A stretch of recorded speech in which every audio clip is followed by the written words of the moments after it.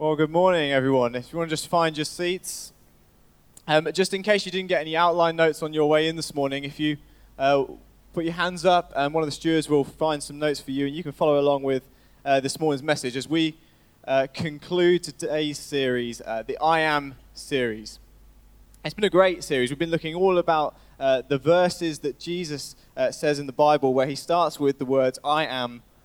And it's been a great series for a couple of reasons for me. Firstly, we're starting this year with a series that's all about Jesus.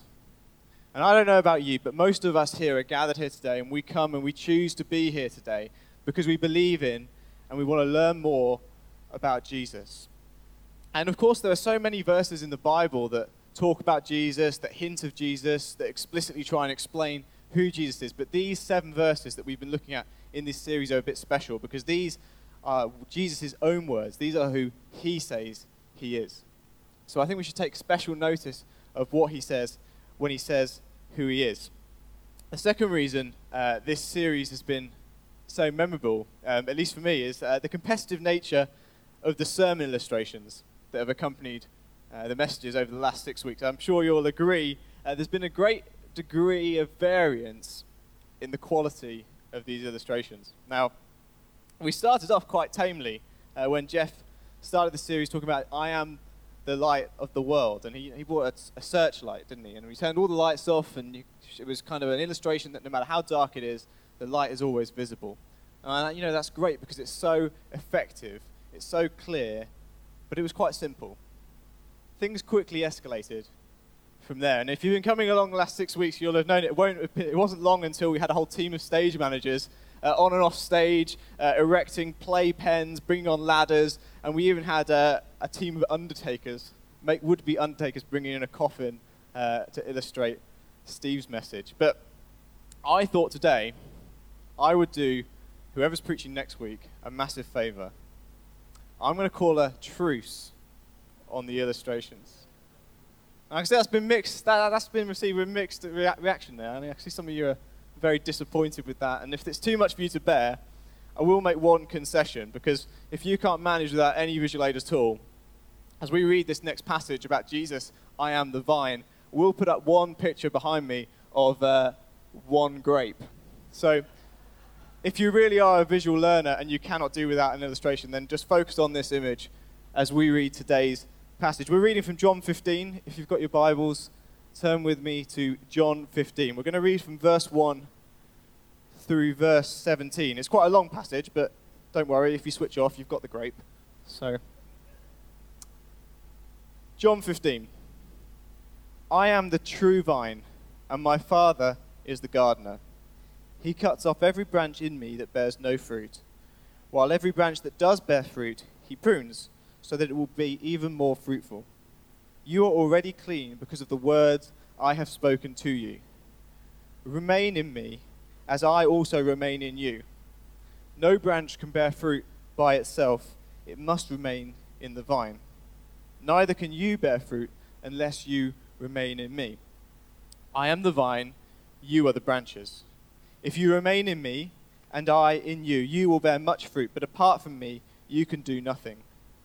If you do not remain in me, you are like a branch that is thrown away and withers. Such branches are picked up, thrown into the fire, and burned. If you remain in me, and my words remain in you, ask whatever you wish, and it will be done for you. This is to my Father's glory, that you bear much fruit, showing yourselves to be my disciples. And then he goes on and says, as the Father has loved me, so I have loved you. Now remain in my love. If you keep my commands, you will remain in my love, just as I have kept my Father's commands and remain in his love. I have told you this so that my joy may be in you, and that your joy may be complete. My command to you is this: love each other, as I have loved you. Greater love has no one than this, to lay down one's life for one's friends. You are my friends, if you do what I command. I no longer call you servants, because a servant does not know his father's business. Instead, I have called you friends, for everything I have learned from my Father I have made known to you. You did not choose me, but I chose you and appointed you so that you might bear fruit that will last. And so whatever you ask in my name, the Father will give you. This is my command. Love each other. So I made my jokes about visual aids, and I think the grape's probably run its course now. We can take the grape off the screen. But Jesus clearly understood the importance of imagery. Through all the verses we've been looking at over this series, we can see that Jesus often uses a picture or an image to explain some deeper meaning. Or he'll tell a story. If you look at some of his other teaching, he's very good at telling a story that has a hidden meaning, something so that we can dig out of it, a sort of special truth. And this is no different. This particular image of the vine or a vineyard was about as down to earth as you could get for the time and place in which Jesus found himself. There are over 55 verses in the Bible that are all about vines, vineyards, or fruit of the vines, and Jesus uses this particular analogy, the vine or the vineyard, in at least 3 different contexts when he's trying to convey some teaching. It was just something that everyone could understand. It was part of their everyday culture. Now, I don't know what it would be today if Jesus was here and he was trying to deliver the same message. Maybe he would use something else, but at least I think the vine is a timeless analogy. I think we can all understand what it means to have a vine, or in our climate, we consider it to be a tree that bears fruit and has branches. Now, I've got a confession to make. I hate gardening. I hate gardening. Now, I love having a nice garden. I'm just not willing to put the effort in to get one. Now, I think it's probably because I have a very low tolerance for repetitive tasks.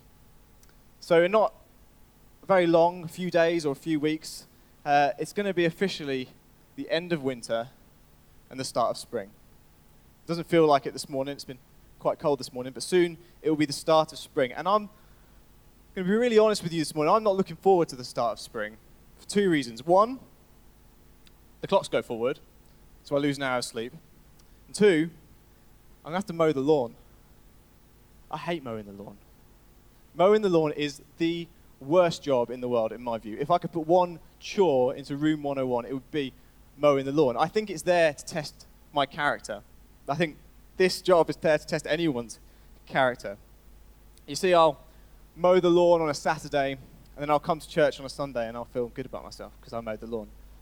But then all week, I'll leave my house, and I'll walk past my lawn, and it's there, and I feel like it's mocking me. I feel if it could speak, it would say something like this: 6 days, you'll be back. It's like it's trying extra hard to grow just to spite me. And every week, it's there. And every week, I mow it. And every week, it comes back. I just hate gardening. But my wife and I have recently had a baby, and we made a decision early on as parents that we really wanted to enjoy every step of the journey. We didn't want to wish any of it away. We didn't want to be parents that couldn't wait for the next thing. But occasionally, we'll find ourselves saying things like, "Oh, it's going to be so lovely, isn't it, when she can talk, our little girl. She can explain to us what's going on in her head. You know, she can maybe get a little bit less frustrated. We can talk to her about things, and she can tell us what she thinks. That's going to be so lovely." Or maybe we'll say something like, "Oh, it's going to be so great when she can walk and run around, and we can take her to the park, and we can play football together. It's going to be so much fun." But there's one thing that I really cannot wait for, and that's when she's old enough to mow the lawn. That really cannot come soon enough. But whether you're a green-fingered gardening expert, maybe you love mowing the lawn, you sit atop your sit-on mower, and you ride around your palatial garden, getting it all lovely and looks like a Wimbledon tennis court, or whether you're like me, and it's the worst job in the world, I think we can all learn something from this image of the vine and the branches. And I just want to draw out 4 things that I think we can learn as followers of Jesus from this image when he says, "I am the vine and you are the branches." The first one's this. I think it reminds us of our position in him. I think we can learn something about our place in the world and the grand scheme of things from this image of the vine and the branches. And I think what we can learn might fly in the face of modern culture and modern viewpoints. Today's culture, perhaps more than ever, I think could be argued as being quite self-centered. Many of you here will have heard a phrase, I'm sure, something like, "It's a dog-eat-dog world." Or you've got to look after number one, because who else will? Or we're encouraged that you've got to be a self-made man or woman, or we're to be masters of our own destiny. And I think all these sayings and more just point to one attitude, that we are the center of the universe. That we are the center of our universe. It's so easy for us to believe that we are the center of our universe. That our lives are built around our own convenience and our own enjoyment. And I'm not saying that life shouldn't be enjoyable. Don't get me wrong, I think life should be enjoyed. But we were created for something far greater than our own convenience and our own enjoyment. You see, we believe that we were created by God. And that when God created us, he created us in his image. And he is infinite, and he is outside of time. And he created us with a desire to do more with our lives than what we can do just in the time we're here. That we created us with a desire to have an impact beyond the life we live on this earth. The Bible puts it this way. It says that he placed eternity inside the human heart. In other words, we were created for more than just this life. We were created for more than just ourselves. And I think we can learn a little bit from these verses that Jesus says in the book of John about a different model, perhaps a more appropriate model. And if we read verse 1, he says, I am the true vine, and my Father is the gardener. And then when we move on to verse 5, he continues and he repeats himself. He says, I am the vine, but then he says, you are the branches. So altogether, we have Jesus is the vine, the Father is the gardener, and we are the branches. In other words, God is at the center, God is in control, and we are peripheral to him.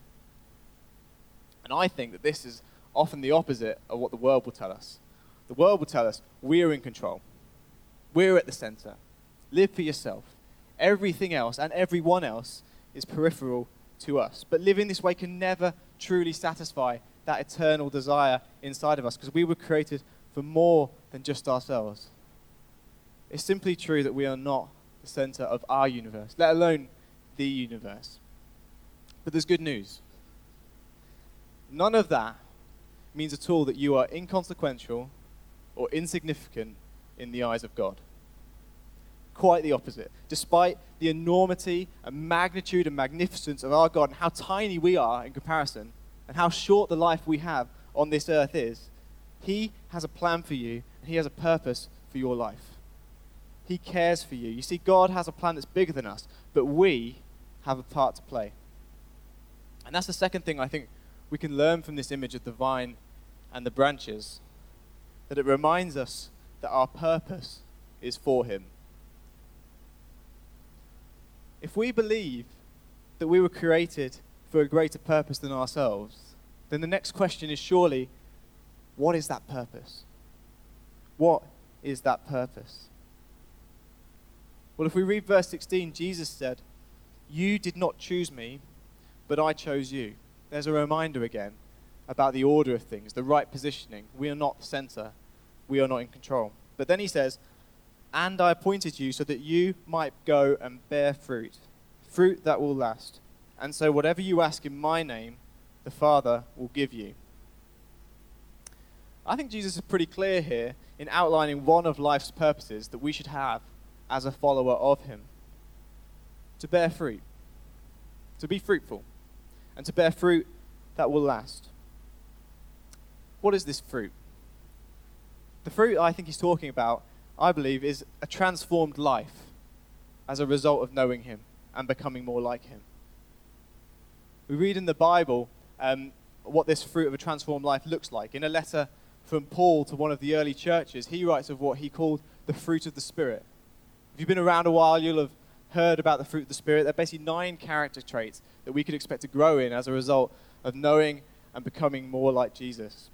They are love, joy, peace, patience, kindness, goodness, faithfulness, gentleness, and self-control. Notice how they're called the fruit of the Spirit, singular, not the fruits of the Spirit. And I think that's important because it's not a get out of jail free card. We can't just choose the ones that come naturally to us. If we are truly growing spiritually and we're becoming more like the person of Jesus, we should be growing in all of these areas. This is the fruit of the Spirit, is all 9 of these things, and we should be expecting to grow in these areas. But for me, the fruit shouldn't just be a transformed life for us. It should be a life that transforms others. We all have an impact on the people around us, don't we? For better or for worse. And I think as those people who know and follow Jesus, our mandate, our primary mission is to help other people find and follow him too. You see, God's not a miser. He's not stingy. He doesn't want anyone to be excluded. He doesn't want anyone to miss out on the opportunity of coming to know him. And here's the exciting bit. We, you and me, are plan A. We are plan A. We're not a backup plan. We are not the B team. We have a vital part to play in God's master plan. Ephesians 3 says this: his intent was that now, through the church, that's through people like you, people like me, the manifold wisdom of God should be made known. It's through people like you and people like me that others will hear about Jesus. Now, I'm not saying that God has to work through us, like he's somehow limited by what we could do. We, of course, serve an all-powerful and all-knowing God, and he doesn't need us to get stuff done. But I'm really grateful, and I'm convinced that he does choose us to get stuff done. We are his primary method of getting stuff done. And I think we can see this in the image of the vine. Because it's obvious that a branch can't produce fruit on its own. But perhaps what's less obvious is that the vine will not produce fruit without branches. If we look at any plant, it's very rare that the fruit will appear on the core, on the trunk, on the vine itself. The fruit appears on the branches. One commentary puts it like this: on earth, the vine reveals itself through the branches, and thus conceals itself behind them.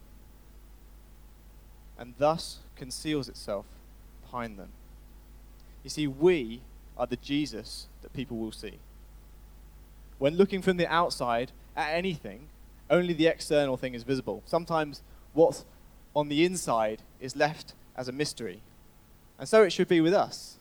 The people we spend time with, the people we interact with, should notice something different about us. Something that's otherworldly almost. That we have something different about us, a different purpose, a different sense of direction, a different assurance. And they should be interested. We should be people who leave others thinking, I don't know what they've got, but I want it. And then it's our job to help them learn and to reveal what's on the inside, which is, of course, Jesus. And as the branch extends the reach of a vine, I think this is our primary purpose, that we should extend the reach of Jesus. And that's what I believe it means for us to be fruitful. The third thing I think we can learn from this is to remind ourselves that our provision is from him. This is, of course, the other side of that coin. If the branches are needed to bear fruit, it's of course true, though, that the branches cannot provide fruit on their own, separated from the vine or from the trunk. Verses 4 and 5 put it pretty plainly. It says, no branch can bear fruit by itself. It must remain in the vine. Neither can you bear fruit unless you remain in me. And then he repeats himself again and says, if you remain in me and I in you, you will bear much fruit. But apart from me, you can do nothing. The purpose set before us is significant. At C3, it's our mission statement to reach and shape a generation with the message and cause of Christ. And that sounds like quite a big deal. And you'd be forgiven for thinking that sounds like quite a daunting task, because it is. But the good news is, this is not a solo mission. We are not expected to do this on our own. This is a co-mission. We are in a partnership with Jesus, and we are not left to go it alone. Following Jesus should never be a do-it-yourself job. We are not called to any kind of DIY faith. On the subject of DIY, I hate mowing the lawn, but I don't mind DIY. I quite like doing odd jobs. My wife tells me that means I only do every other job that she asks me to do. But I'm a big fan of odd jobs in the house. I think it's because, unlike the lawn, there's some element of reward in it. You know, you mow the lawn one week, it's back the next week, you mow it that week, it's back the next week, and you mow it again. But DIY, you do a job, and often the job's done. You don't have to do it again. You've got something to show for it. Or, if it's gone badly, you've got something you want to hide, which is often the case for me. Now, I never said how good the job would be, and that's the double-edged sword of DIY, really. By very definition, you're doing something you don't have the specialist skills to do. You're not doing something you've necessarily been trained to do, and you're definitely not doing something that you spend all day, every day doing. It's not your area of expertise. And this tends to mean that you make mistakes. Now, when I do DIY, I always make mistakes. But this is the problem for me, because I like mistakes. You never learn anything without mistakes. But the problem is with these DIY jobs is it's so long since you have to do it, since you did it last time, or it's so long before you do it again, that you've forgotten all the mistakes you made last time. And so if you're lucky, you end up with a job that's almost as good as last time, and if you're unlucky, it's twice as bad. And that's basically what all my DIY looks like. And there's a technical term for this. It's called a bodge job. It's a job that showcases all your mistakes. And to be honest, I'm responsible for many bodge jobs. We have a rule in our house when I do DIY. I like to set the expectation up front. We call it the 2-meter rule. If it looks good from 2 meters, it's a good job. So if you come around our house for coffee or for dinner, please do not get 2 meters, any closer than 2 meters to anything in our house. You will be sorely disappointed. But I thought I'd like to comfort myself as I was preparing this message. I thought, I can't be the worst person at DIY. So I thought I'd just scour the internet for some other bodge jobs to perhaps make myself feel better. And I did make myself feel better, to be honest. I found some pictures I'm going to share with you now. I'd like to say that none of this is my own work, I'm very glad to say. But perhaps you can enjoy some of these. The first one here. This person clearly needs to control 3 lights, but no triple switch, who cares? Use 3 single switches. What could possibly go wrong? And then the next one. If you can't spot what's wrong with this, don't come and do work at my house. There's clearly nothing but decorative value in these drawers. And then this one, I quite like, actually. I think this repair job looked quite good on paper. And then finally this one, if you can't fix it with duct tape, you're not using enough duct tape. So this is all fun, but what's the point? What point is there in us talking about these? Well, I would say this. A bodge job is usually the result of lack of specialist help. Some jobs just require a specialist. There are so many jobs I've done in the past that if I'd have sought a specialist, they would have been done twice as quick or twice as well, or maybe both. And I think that's the same thing when it comes to us fulfilling our purpose in Jesus. We are not expected to make a bodge job. We are not expected to do it on our own. We have the resources of a specialist. We should be reliant on Jesus. And I say should there because it is, of course, a choice. I can choose to get specialist help, or I can go it alone. I can do it myself. And the same is true in life. We can choose to rely on Jesus, and as this passage puts it, remain in him, or I can choose to go it alone. I can choose to do stuff in my own strength and strive to get the job done. But we need to be wary of this, because Jesus is pretty clear when he says, apart from me, you can do nothing. I read this and I thought, well, what does Jesus mean here? Does he really mean we are incapable of doing anything on our own? What about all these people who seem to do pretty well for themselves, have a great world impact, and they've never even yet stopped and consider the existence of Jesus or God or the impact that would have on their life? Does he really mean we can't do anything? Well, I think what he's really trying to say here is you won't do anything of eternal value without God.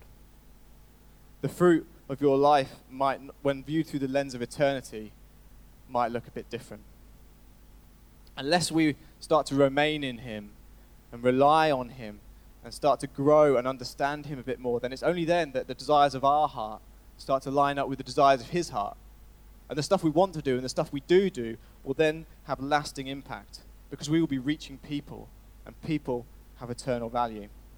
And that's the fruit that will last in the light of eternity. Fourthly, and I'll close with this as the musicians join me back on stage, I think this image of the vine teaches us about our perspective of him, our perspective of Jesus. Did you know there are two kinds of branch? I can see that it's a fresh revelation for many of you. This is a new and exciting piece of information. What will he tell me next? Well, there are two kinds of branch. There are twigs and there are boughs. Now, a branch is a twig if it is indirectly connected to the trunk, or in our case, the vine, via another branch. And a branch is a bough if it is connected to the trunk directly. That is, it's a primary branch. And I know you're wondering, great, what does that have to do with Jesus? But if you get just one thing, if you remember just one thing from this morning, I would please let it be this encouragement to you. Be a bough, don't be a twig. When it comes to being connected to Jesus, be a bough, not a twig. You see, a branch that's connected directly to the vine is stronger and safer than any branch that's connected via another branch. A bough has such strength, it can take the weight and pressure of anything that comes to it. But a twig is in a dangerous position. It can easily break off. And also, as well as being entirely reliant on the vine as a twig for its life and its sustenance, it's in a dangerous position because it's entirely reliant on the other branch to which it's connected. Let's say the branch it's connected to fails or falls or snaps. So does the twig. When the bough breaks, it's not just that branch that falls. All the other branches that are connected to it also fall. But a direct connection to Jesus, a bough-like connection, provides assurance and security. Verse 15, Jesus says this, I no longer call you servants because a servant does not know his master's business. Instead, I have called you friends. For everything that I have learned from my Father, I have made known to you. Notice here what Jesus calls his followers. Friends. Now notice what he doesn't call his followers. He doesn't call them friends of friends or acquaintances. And this is key for us, not only if we want to be fruitful, but also because a direct connection to the vine, a direct connection to Jesus, will bring life and a fullness of life that we cannot find anywhere else. But an indirect connection to Jesus is like having him as a friend of a friend. It's like knowing a lot about him, but not really knowing him personally. It's like being a twig and not a bough. And we miss out on so much when we are not a bough. For example, if we are only indirectly connected to him, everything we get from him must come through someone else. We here believe that God wants to have a personal relationship with you and that he wants to be an active part of your life and reveal himself to you personally. But how can he do that if everything you hear from him, and the only way you can hear from him, is through other people? And that's why Sundays will never be enough. Because I can stand here and talk about what God's revealed to me through the words that we're looking at today, but he wants to reveal so much more to you. And what he wants to reveal to you will be different from what he wants to reveal to me. And that's why it's only when we devote personal time to developing our relationship with God that we will truly grow spiritually. For each bough branch, the point at which it connects to the vine is obviously unique. If they're all connected to the same thing, they must all be connected at a different point. And there's a beauty in that because it means that everyone gets a different perspective. Your perspective of Jesus will be different from my perspective of Jesus. You can read the same passage as me and you might get 100 different things. And that's the beauty of it. He wants to reveal himself to you personally. And he wants to give you a fresh revelation. we're drawing to a close now, and the musicians are going to lead us in a final song of worship. But before they do, I want to take this opportunity to ask us a couple of questions.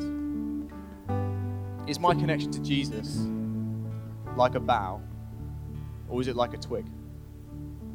Can I call Jesus my friend, or is he just a friend of a friend? Maybe you're here today, and if you're honest, you're only really here because of somebody else. I want to say there's no shame in that. We were all once here because of somebody else. Almost everybody here first came to a church settings like this or somewhere else because of somebody else. Maybe you're exploring the Christian faith and you've yet to really make that choice yourself. You've yet to really make it your connection. Well, you can. You can call Jesus friend today, no longer just a friend of a friend. Or maybe you've been on this journey a long time, but as I've been talking about these branches, you feel that maybe your connection to Jesus is not a direct one. Maybe you do and say all the right things on the outside, but when you look on the inside, you feel like your connection to God is not strong, it's not secure. Maybe it's the faith of those people around you that really sustains your own walk. The faith of a family member or the faith of a close friend. Well, let me encourage you again this morning. Put your primary trust in Jesus. Put your primary faith in Jesus, because he really is the only one that's unfailing. We are all fallible here in this room, but Jesus will never fail. Make it your decision, your connection. You can have a personal relationship with him, and he will reveal stuff to you that he won't reveal to you through some other people. We can learn so much through what he reveals to other people. And that's the beauty of the fact that we've all got a unique perspective. But he wants to reveal something to you, for you. Now I just want to take the last minutes we have here to offer you the chance to respond this morning. If you feel like you want to have a deeper, stronger, and maybe more direct connection with Jesus this morning, you can.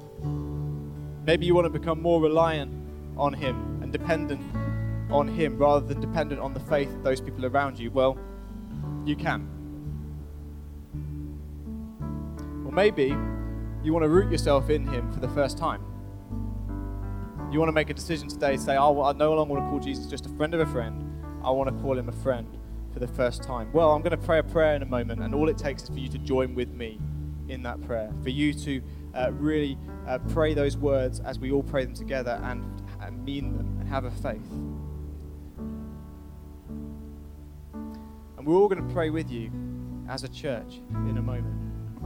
And after we've prayed, while every head's bowed, if you meant those words, if you pray those prayers with a faith and you decide today you want to make a new start, a fresh change, you want to make a new commitment to making Jesus a direct connection for you, then God will know that you did that.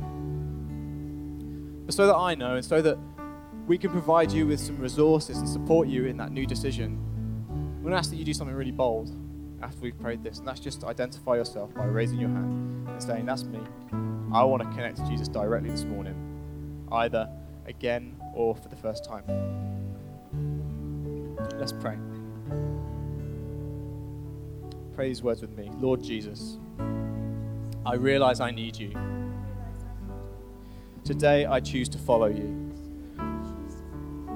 to put my faith in you, to not rely on those around me,